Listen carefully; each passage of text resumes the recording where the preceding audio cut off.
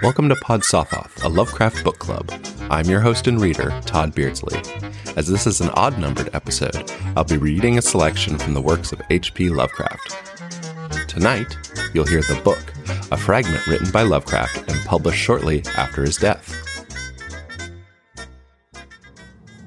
The Book by H.P. Lovecraft, first published in the journal Leaves in 1938. My memories are very confused. There is even much doubt as to where they begin, for at times I feel appalling vistas of years stretching behind me, while at other times it seems as if the present moment were an isolated point in a gray, formless infinity.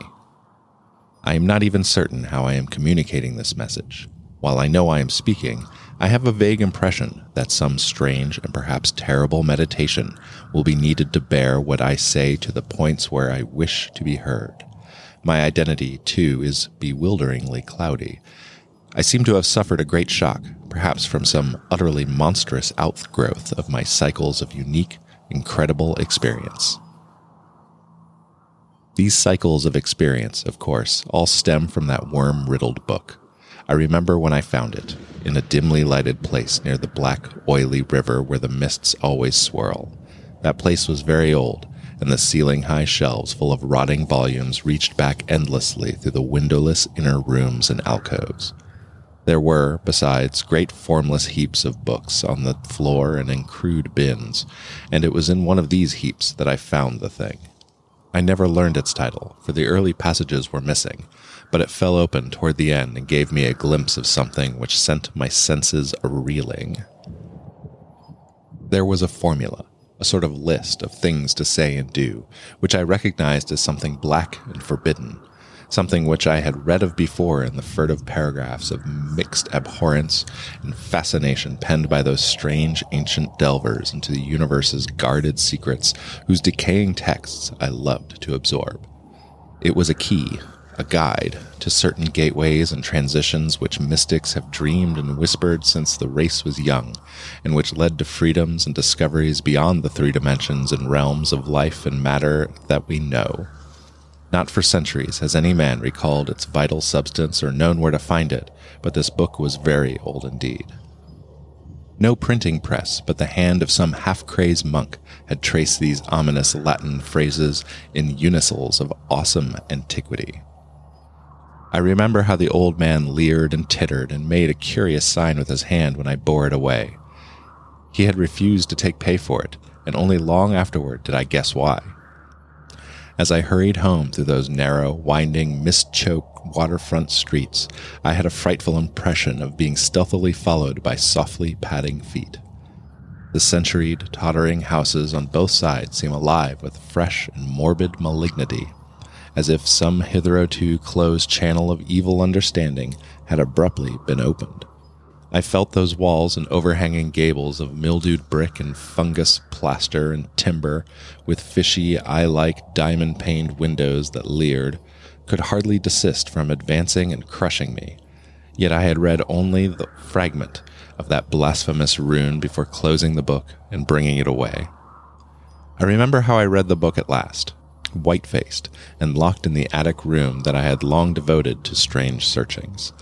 The great house was very still, for I had not gone up till after midnight. I think I had a family then, though the details are very uncertain, and I know there were many servants. Just what the year was, I cannot say, for since then I have known many ages and dimensions, and have had all my notions of time dissolved and refashioned. It was by the light of candles that I read.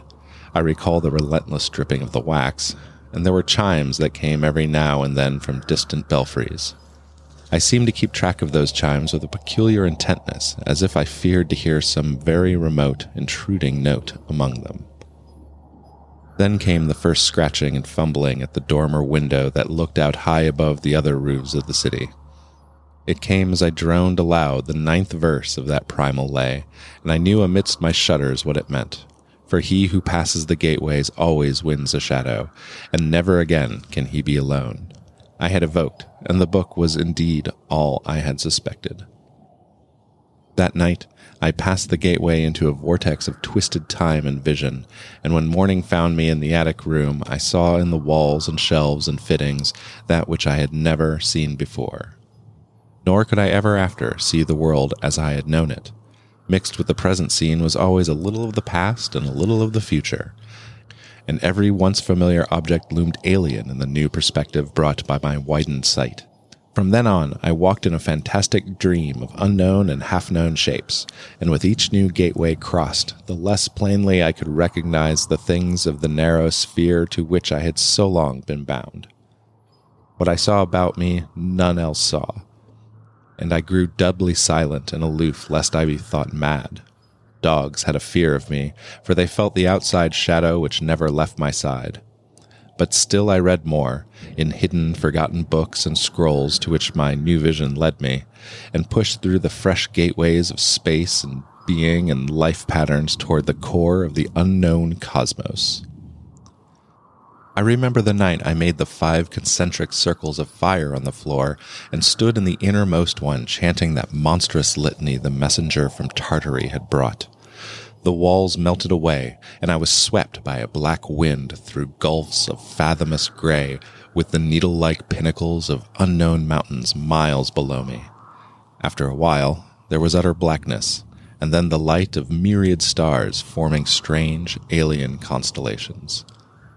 Finally, I saw a green-litten plain far below me, and discerned on it the twisted towers of a city built in no fashion I had ever known or read of or dreamed of.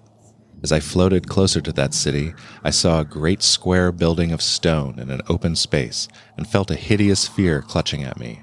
I screamed and struggled, and after a blankness was again in my attic room, sprawled flat over the 5 phosphorescent circles on the floor. In that night's wandering, there was no more of strangeness than in many a former night's wandering, but there was more of terror because I knew I was closer to those outside gulfs and worlds than I had ever been before. Thereafter, I was more cautious in my incantations, for I had no wish to be cut off from my body, and from the earth in unknown abysses whence I could never return.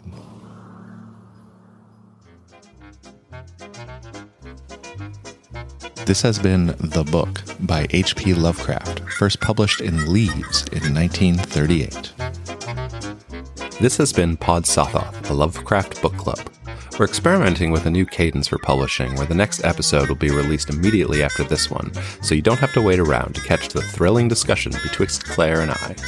Because of this, you might want to adjust your podcast app settings to play episodes oldest to newest if you want to automatically hear the story first.